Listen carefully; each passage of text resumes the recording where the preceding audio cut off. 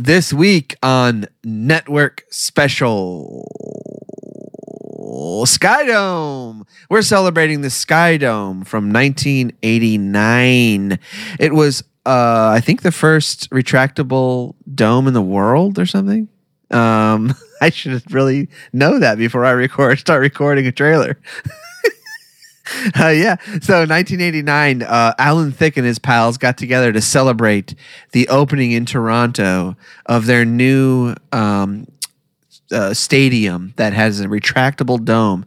And it goes out live on CBC. Everyone can watch this thing. And all kinds of great things happen while we watch the dome retract for the first time, hoping it doesn't cave in on everyone. And lots of Canadian superstars that you'll probably not know who they are, except Alan Thicke.